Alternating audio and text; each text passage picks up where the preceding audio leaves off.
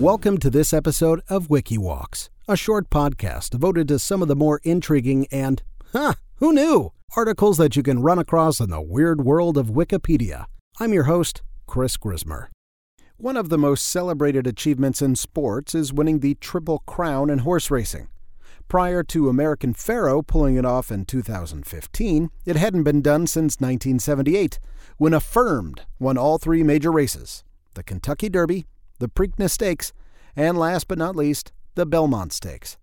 Races occur on these tracks all throughout the year, though, and both the horses and their respective jockeys need to be in absolute peak condition to pull a victory in any event on these legendary tracks.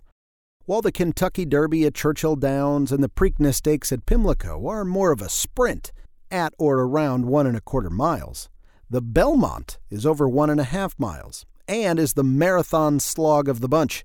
And when it's steeplechasing, races are well over 2 miles. A steeplechase is a horse race, except with hurdles and obstacles thrown in the way. It's a brutal affair on both the horse and rider. However, the fans had never seen a race quite like the one that took place on June 4th, 1923. It was a warm summer's day, and the course at New York's Belmont Park witnessed a steady steerage of serious gamblers, horse racing fanatics, and city families exiting the concrete jungle for a few hours. The second race on the card had J.S. Cosden's ride Gimme, that was the name of his horse, as the clear favorite with punters.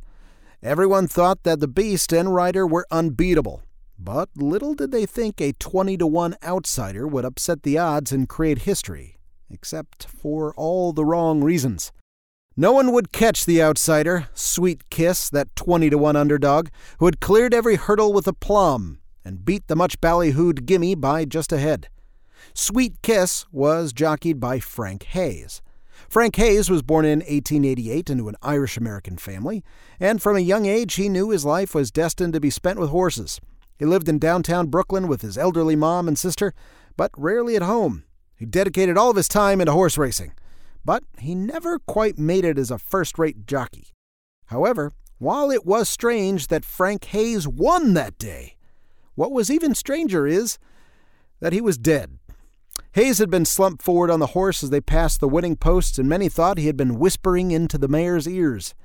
The horse continued to run before easing into a canter for another 100 yards, and eventually Hayes slumped over the horse's neck and toppled over onto the ground face first as fans rushed to congratulate him.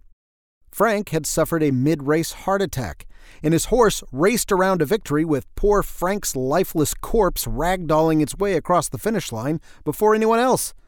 It is thought that his heart attack was brought on by his extreme weight loss cut just days before the race. He lost over 14 pounds within a week on what was already a pretty small frame, although not quite jockey small.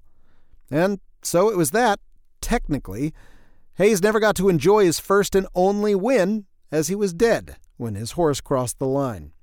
And then, of course, the horse picked up the nickname Sweet Kiss of Death.